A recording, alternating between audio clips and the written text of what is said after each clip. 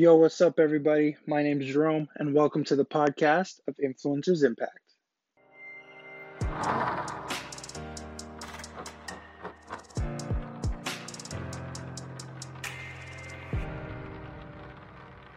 What's going on, guys? This is Jerome, and I am joined with the one and only Levi Marychurch, pastoring at Liberté City in Ottawa with his wife, Nadia. And dude, I'm excited because you and I connect a little bit in Ottawa, but it's cool that we can still be able to connect outside of being in the same city, especially when you got something like Zoom. Totally, man. How good's technology? Yeah, it's the best. It's the best. For you, especially with what's been going on in the world right now with the pandemic and all that nonsense, what does your day look like? What's the day in the life for Levi? Oh man, it's changed so much. I think, especially when the pandemic started, we're talking like March and April. Yeah. The kids basically just had March break and then didn't go back to school. And so really a day-to-day life in the life of a parent really changed. We worked from home. So there was a lot more noise around the house and activity, and then you're trying to homeschool the kids. So all of that kind of balance. And I suppose when they went back to school only 2 weeks ago, you can breathe a breath of fresh air. There's a bit more quiet around the house, and the kids obviously are so pumped to be back at school. Yeah. So it kind of varied, like you had these down seasons where the pandemic started, and then it kind of ramped up, and then it chilled out for the summertime. So it's really changed. I think now that things are sort of steadying themselves a little bit in the day-to-day life, then I like to get back into rhythm of like each day has its own goal, so to try and make sure that every day doesn't look the same, or else it just becomes very bland. But if every day can be like, okay, Tuesday's a prep and planning day, Wednesdays I'm going to do whatever podcast with you, Thursdays I'm going to go and meet people out, downtown, whatever. So I try to make sure that my days have got a really clear goal, and that not every day you're trying to achieve the same things. I think is probably what I'm trying to say. Yeah, no, that makes total sense. And I think even with what you just said, like as a parent, as a leader, like it's always changing, but you gotta be willing to kind of keep that routine and know that your routine isn't going to be like strong foundational. It might change. You have to be able to tweak it a little bit. For sure. Now you are pastoring in Ottawa. Were you always wanting to be a pastor, or was that something that God kind of called you to later on in your life? Yeah, good question, man. I mean, when I was in high school, I really wanted to be a school teacher. That was my goal. I wanted to leave school, get a bachelor's degree, be a school teacher, and that was my dream.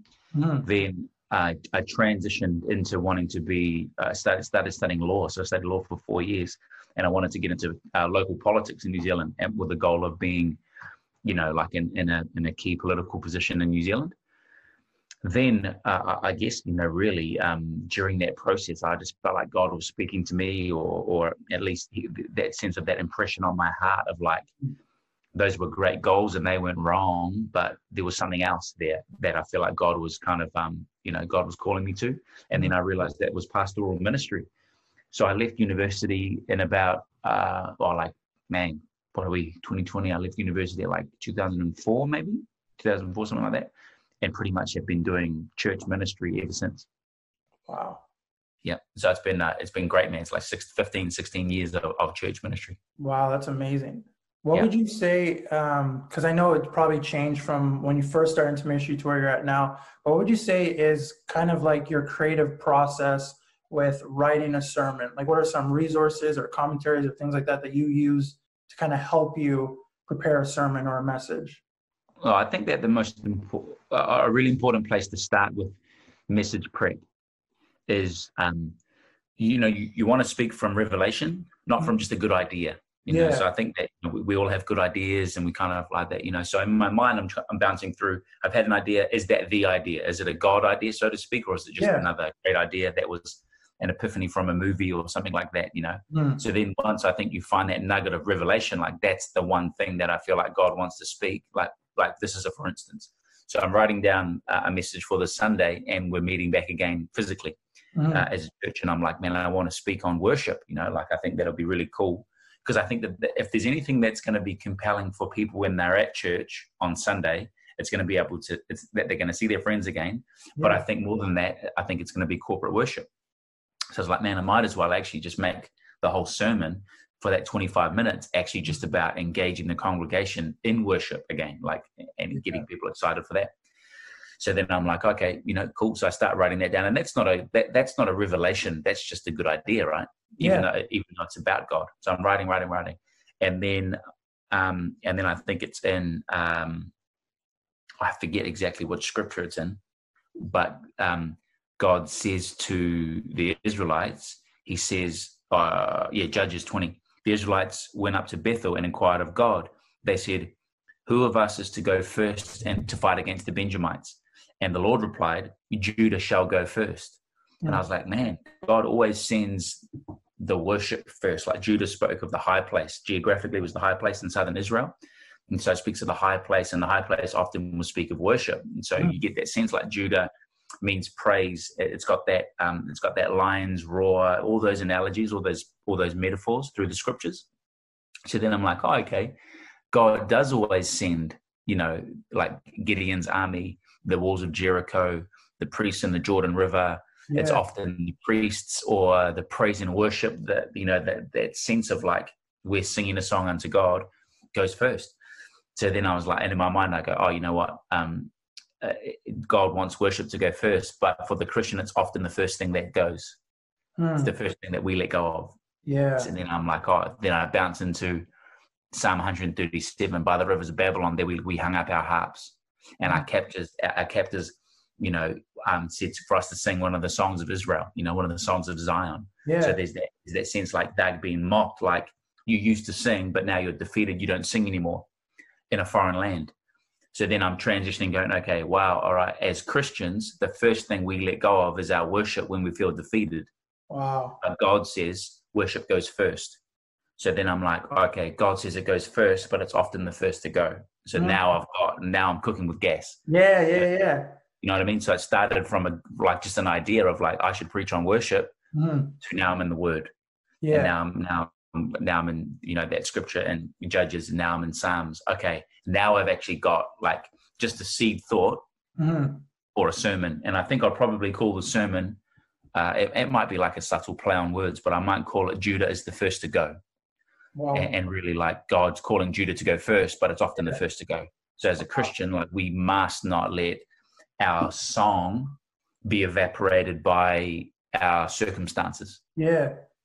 But we sing regardless of how we feel. We worship God because he's already won. He's in control. Everything's going to be okay. We worship him because he's in his high place. So that's probably just like that was yesterday. So, I try and take that journey. Yeah. And then now once I'm there, now I'm just trying to reiterate that same thing over the course of the 20-minute sermon length. That's amazing. I think your process with where God carries you with that idea is that I love how you said it.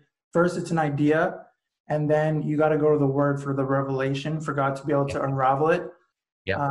Because I find like sometimes, when I started young in ministry, I always made the mistake of having an idea and trying to find a scripture that matches my idea. Yep. Instead of having the idea and then continuing in the word to see what God is saying, regardless. Like I'm not looking for it. God will just reveal it to me. So I like how you brought it up, how you have that time, you find that revelation, let God speak, and then where you want it to start, he'll end up taking you somewhere else that will wrap it all back. Yeah. Yeah. Dude, that's awesome. Yeah, it's brilliant. What would you say, or who would you say are some pastors or other leaders that have inspired you in your life? Oh man, great question. I think like, especially today, like with the technology and with the world that we live in, you can be inspired and mentored by people from afar, Yeah. So it could be people you've never met. I think when I think about like, well, first of all, you're inspired by what you value, right? So that's, so people are like, oh, I love LeBron James because he's so dominant in sport, works so hard, family guy, whatever. Essentially what that person is saying is, I really value hard work and I value success and I value whatever.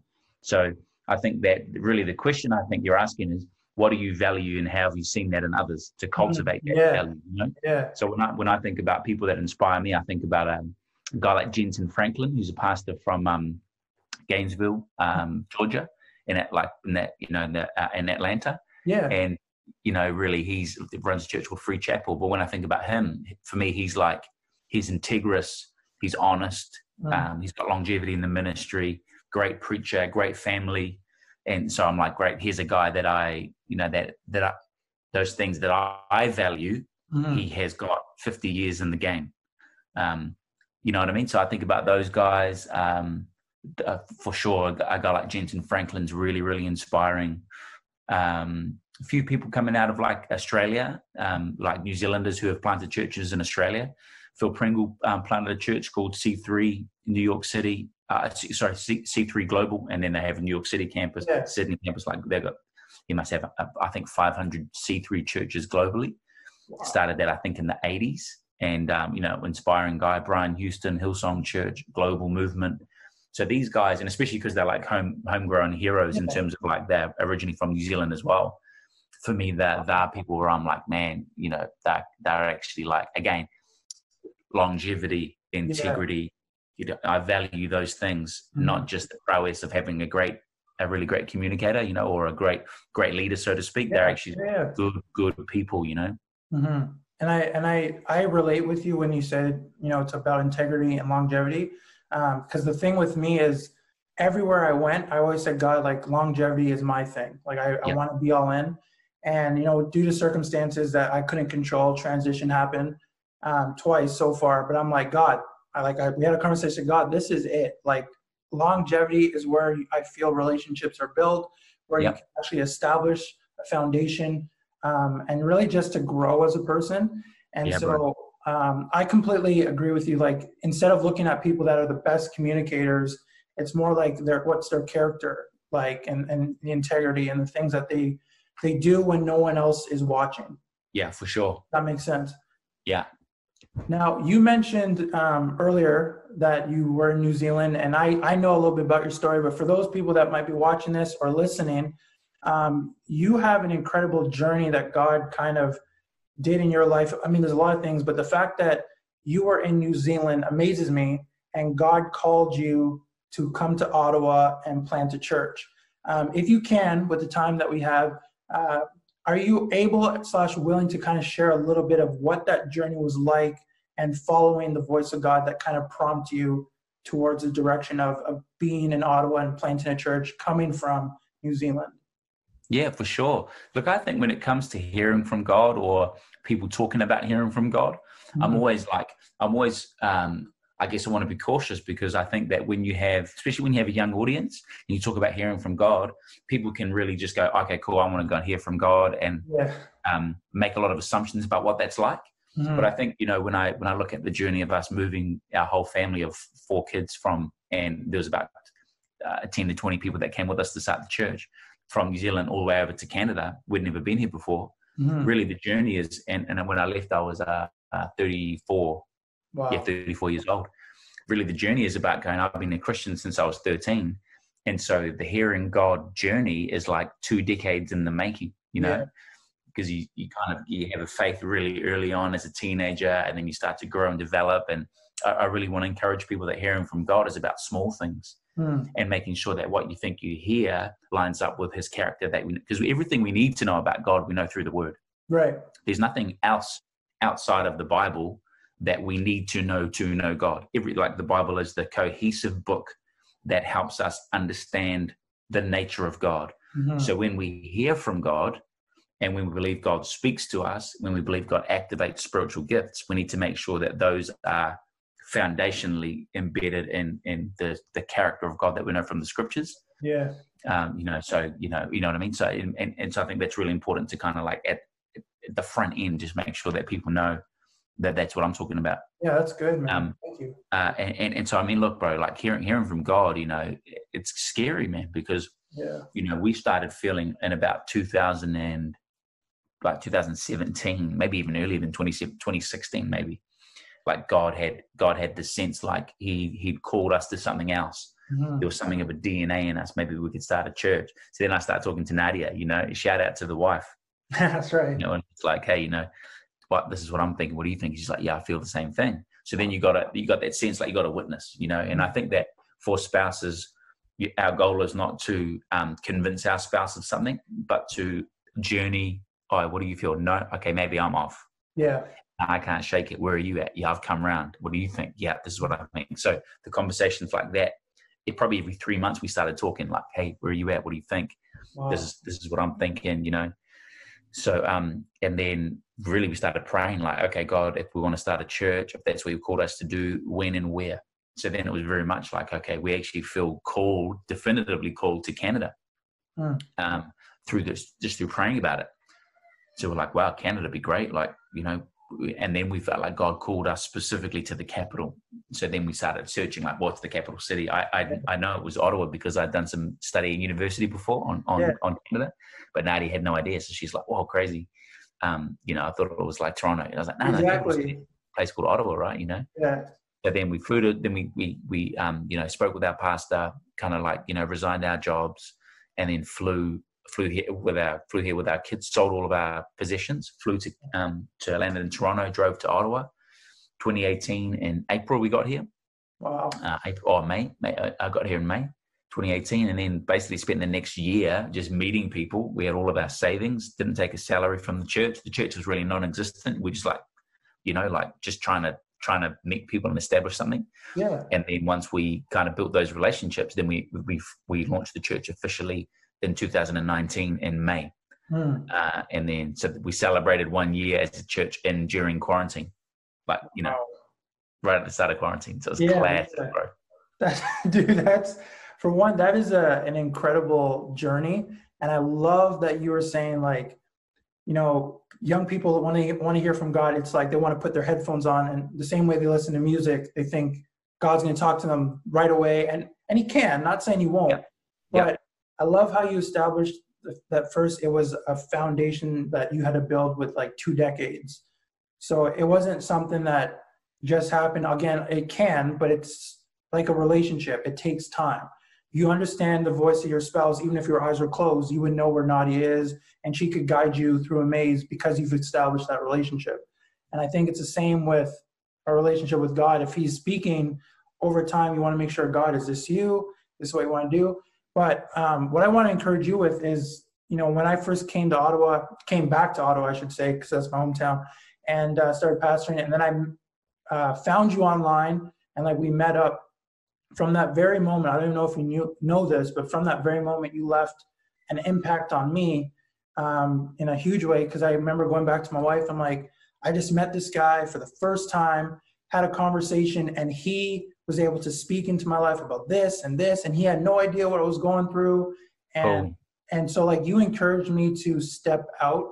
And when you were sharing how like God called you from New Zealand, like I couldn't even understand.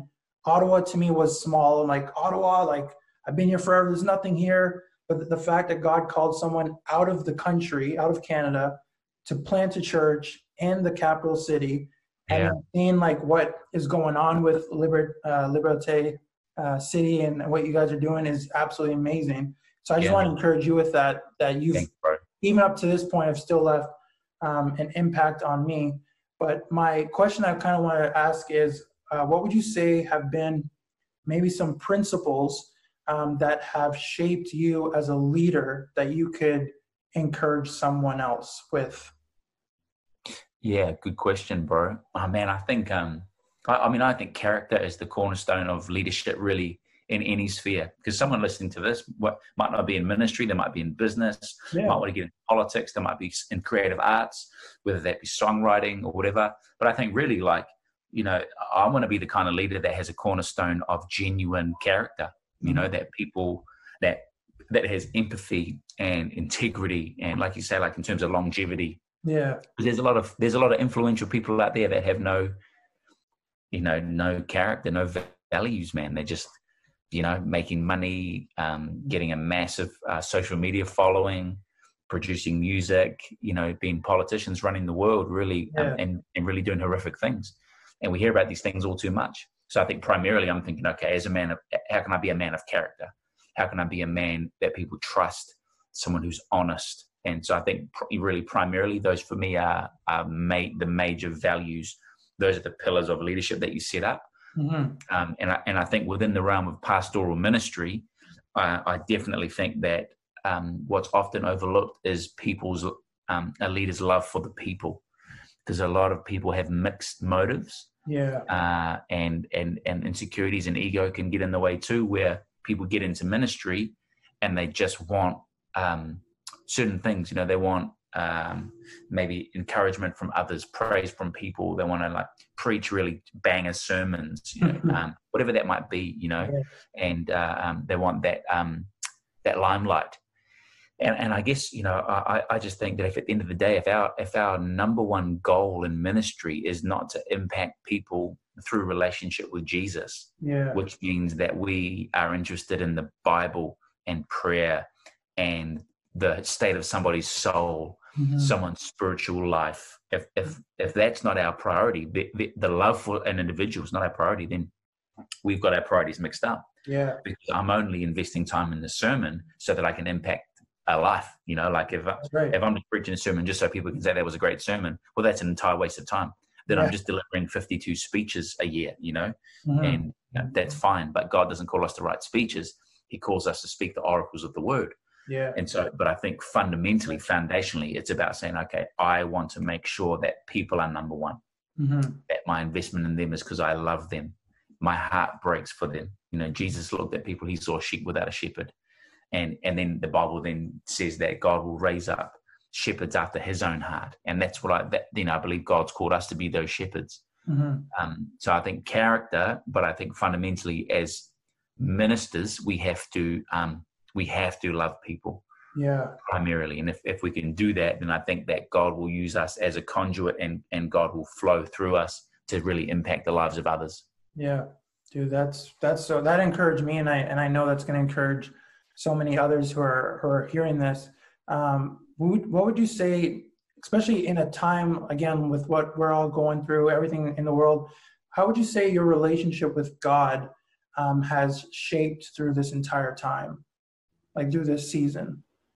Yeah, I mean, I think you have to, I think, well, number one, I think that your spiritual disciplines and your routines will very much shape the way that you will shape your holistic view of God. Because if we put off God, and if we're not putting fire in the fireplace, so to speak, like Leviticus 6 speaks, like the priest's job is to put fire to keep the fire alive. If we don't keep the fire alive through spiritual disciplines, then our relationship with God becomes cold and can become aloof. So then it's like, man, we hit with a global pandemic. We've got all this like junk dog journalism. We've got crazy political stuff taking place just across the border, let alone in our own country. We've got Black Lives Matter and all of the nuances that comes with that. And so we've got all these things actually happening at the same time. If I'm aloof from God, then I feel like the world is out of control, that it's chaotic. Therefore, I'm out of control. Therefore, God is not in control. And I sort of don't know where to set my foot right. But if I know God is in control, if I know he is the creator, he's my father, he loves me, and he cares about me, then I can go through all of those things and go, okay, they're all happening, and many of them are happening to us or through us, or we've had experiences in all of these different facets of society. I can go, okay, God, me and God are good. And so eternally I'm safe. He's now called me to impact, and I can make a positive difference in all of those spheres, while at the same time knowing that God is in control, despite the fact that people are out of control, policies out of control, people's decision making is out of control. Like I think about Black Lives Matter, and I'm like, man, it's got to the point now where people of color are saying, okay, like it's over, man. Like enough is enough. We've been treated so poorly for so long. Like it's come to a head.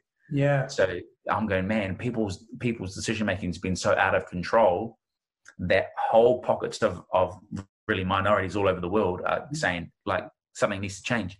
Yeah. So I'm going, man, first of all, they're not wrong. Something does need to change. So how have we got to this point where it's been so bad for so long that people are blowing the whistle, so to speak? But yet I think that God has given us dominion. We've ruined it. It doesn't mean he's out of control. Exactly. Yeah. So then I'm going, okay, cool. He's my anchor for the soul, the Bible says. So So I can be heavily involved in policy, in the lives of people, in conversations, and making a difference in lives. But I know that my anchor is Christ. Yeah. My anchor is not which party gets elected. My anchor is not who leads the country. My anchor is not all those things. My anchor is Jesus. Yeah. And so I think during times of immense pressure and stress, if those daily disciplines in our relationship with God are present, then it can make that process quicker. Because we go, nah, God, you're good. I know you got my back, you know? Yeah, dude, that's 100% facts right there. Even the analogy I get, like sometimes when people want to go to the gym and they got their goal and what they want to do, but if you don't put those disciplines in at the very beginning, it's going to be really hard to reach your goal.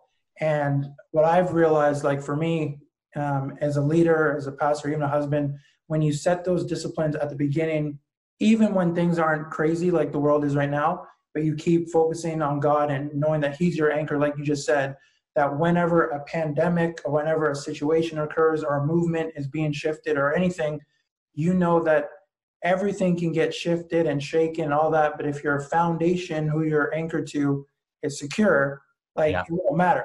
And so that right there is something that I think a lot of people struggle with, is they just don't know because they can't see God. So they don't know where the relationship's at. A lot of people right now in this time are getting discouraged because of the things that they see aren't changing. The dreams that they had, they can't see them happen because of everything. What would you say to someone who has a dream? It could be a dream from God or just a dream that they've always had, but because of the fact that everything they're seeing is really discouraging, what would you say to that person to kind of encourage them to keep the faith in that sense with the dream that they have? Oh, look, I think, you know, when I think about the Olympic Games, right? Think about the 100-meter sprint, which is like it's the blue ribbon event of the Olympic Games. You could have, you know, the most epic pole vault taking place, the gymnastics, all of that kind of stuff. But people are waiting for 100 meters, 200 meters, 4x100 meters.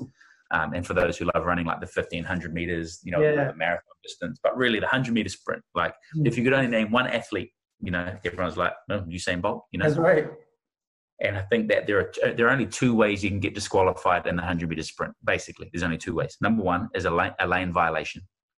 So if you put your foot on, you know, on the lanes, so you have to stay in your lane. Yeah. So if you touch the paint, that's what's called a lane violation, and you're instantly disqualified. The second way you get disqualified is if you don't finish the race. In athletics or in sport, you call it a DNF, did not finish. Yeah. And so in the race, there's only two ways you don't finish or get disqualified. Number one is a lane violation, and number two is if you don't finish. And it's very much the same with our faith. There's only two ways we get disqualified. Number one is if we try and imitate someone else, that's a lane violation. And number two is if we just don't finish, i.e., if you quit. If we think about for a minute, how many dreams have been eliminated because the person who had the dream quit? Right. Like, wow. Countless. Yeah. How many of those dreams have been dashed because of money or obstacles or lack of patience, whatever that might be? There are other things in the way. The number will be far less. But the person who had the dream just going, you know, I quit. You know, like even if you think about death, like how many dreams have been dashed by death? I reckon it would be a really small amount. Yeah. But how many have been dashed by people just saying, oh, I don't have what it takes? So I think, and then the second thing is the lane violation. So that's just imitation of others. So we try and be someone else and not be who God has called us to be and stay true to the dream that He has in our hearts. When we try too much to be someone else, then all of a sudden it's impossible to be somebody else. Yeah. So I think if I'd say to anyone who has a dream, don't give up. Like, and guarantee that, like Jesus said, you know, trials will come, but don't worry about it because I've overcome the world. Right. You know, it's like this, trials will come. If that was it, if that was the whole scripture, you'd be like, oh, bro, really? Like, where are you at? You know? And He's like, but don't worry about it. I got you. I've overcome the world. Yeah. And so I think you can't look at the second half. We love quoting the second half. I'm an overcomer. Yeah. Jesus overcome. I'm more than a conqueror. But the Apostle Paul, who wrote that, was stripped and beaten and flogged and shipwrecked and imprisoned. Yeah. Like this man went through so much abuse for Jesus. And then he's like, we're more than conquerors, you know? And so can't quote the second half without knowing the first half. That's but right. you can't quote the first half without knowing the second half. Yeah, So exactly. you got a dream, great, you'll have trials. But don't worry about it, because Jesus has overcome the world. Be at peace. It's going to be tough, but everything's going to be okay. Just don't give up. I really believe that that's the message of the scriptures as I read them. Like, God's given us a future and a hope. One of the best ways that that's dashed, though, is if we decide, nah, it's not for me. Too hard. Yeah. And I think that encouragement right there is going to definitely encourage some people for sure in this moment. And I think even later on, whenever they watch this, maybe another time or listen to another time, because that truth is there that I love how you put the analogy with track and field. If you get into violation of someone else, or if you don't finish those, like, that's on us. Like, it's not on anyone else. And I think even sometimes there's that responsibility that we don't want. Like you said, we read the one part of scripture, we're more than conquerors. Yes, I can do anything. But we forget the first part. Like, you're going to face trials, then realize, so there's that responsibility that we need to hold on to. I think it's the same with faith, where we will pray for God to do something. But if we don't have the responsibility to open up our mouth and actually pray instead of thinking it, oh yeah, God knows my heart, so I don't need to say anything. But he wants to hear from us. He wants us to express how much we love him. We can't just look at our spouse and assume they know we love them for 10 years and not once say it. Like that, it might not work that long. Like, you have to be vocal and you have to be open. And like I said, it's the same when it comes to God. I just got one more question that I want to ask, and it's just like, it's you personally. What, in your opinion, what do you think is next for you? Like, what's next for Levi? Either that's as a family man, as a pastor, as a leader. Like, what's next for you in this season that you believe God's doing in your life? Yeah, that's brilliant, bro. Yeah, look, I mean, we're basically about to walk into, in business, what they call Q4. Q4 is fourth quarter, October, November, December. And I think that's for me, in the last 2 years, what I've learned about Canada, about Canadian culture, is that Q4 and often Q1 as well are both really hard-working and quite resilient seasons in the lives of Canadians. So Canadians love summer, and they often just disappear in the summer. You don't see people for like 3 months. It's beautiful. But in the fall and then in the wintertime, heading through to the spring, school, that's the biggest school, that's basically the school year. It's very much a time of routine for people. I think it's also a time of decision making as they come through to the new year and they start to be in the valley decision about what's happening next year. Plus you have the added nature of the pandemic, so everything that people are going through. So I think for me, I'm going, okay, cool, what's God speaking to me about for Q4, and then what's God speaking to me about for Q1. And I think that probably over the next 12 to 18 months, I think the church is going to go through very much a resiliency kind of journey of firming up our core beliefs, because there have been so many events and so many things that the church has done that the church will no longer do, or will probably just devalue, so then it's like, what do we really value? So I think that personally I'm going through that process. I think our churches so I think that's probably some clarity. Like, I really feel like God wants us to invest in key ministries. So what are those ministries? What does God want to breathe on in this next season? And then for us personally, man, I reckon we'll buy a house in the next couple of months. I think that will be permanent residents of Canada, hopefully in the next few months as well, as we just finish off that paperwork with the government. So two really huge steps for us as a family. And so we were kind of waiting to buy a house and waiting for permanent residency to come through and buy a home. So hopefully both of those things will happen, like in the next couple of months. So really, really looking forward to that. So it's an exciting time personally, and then also for the church, it's a really, it's an adventurous time, where we can be, look, God has brought the church and the good news of Christ and his people through pestilence and plague and war and famine and flood. And he can bring us through COVID-19. Of that, I have no doubt. So then, okay, God, where are you leading us? Where's the cloud by day, fire by night? God, what are you saying? Where are you taking us? And so I'm just trying to, as best I can, figure that out for our church community. Yeah, dude, that's amazing. I'll continue to be praying for you and your family for all those things. Thanks, bro. Thank you. Because it's definitely exciting, like you said, but knowing that it's not going to end here, because there's going to be more things. Like, I believe that for you guys, it's literally, I know you've been here almost about 2 years, you said, in Ottawa. Mm-hmm.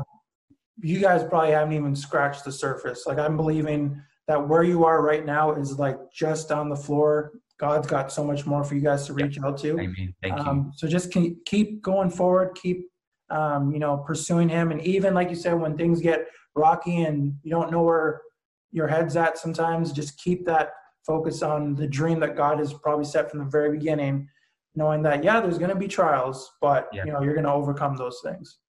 That's brilliant, bro. Thank you so much, man.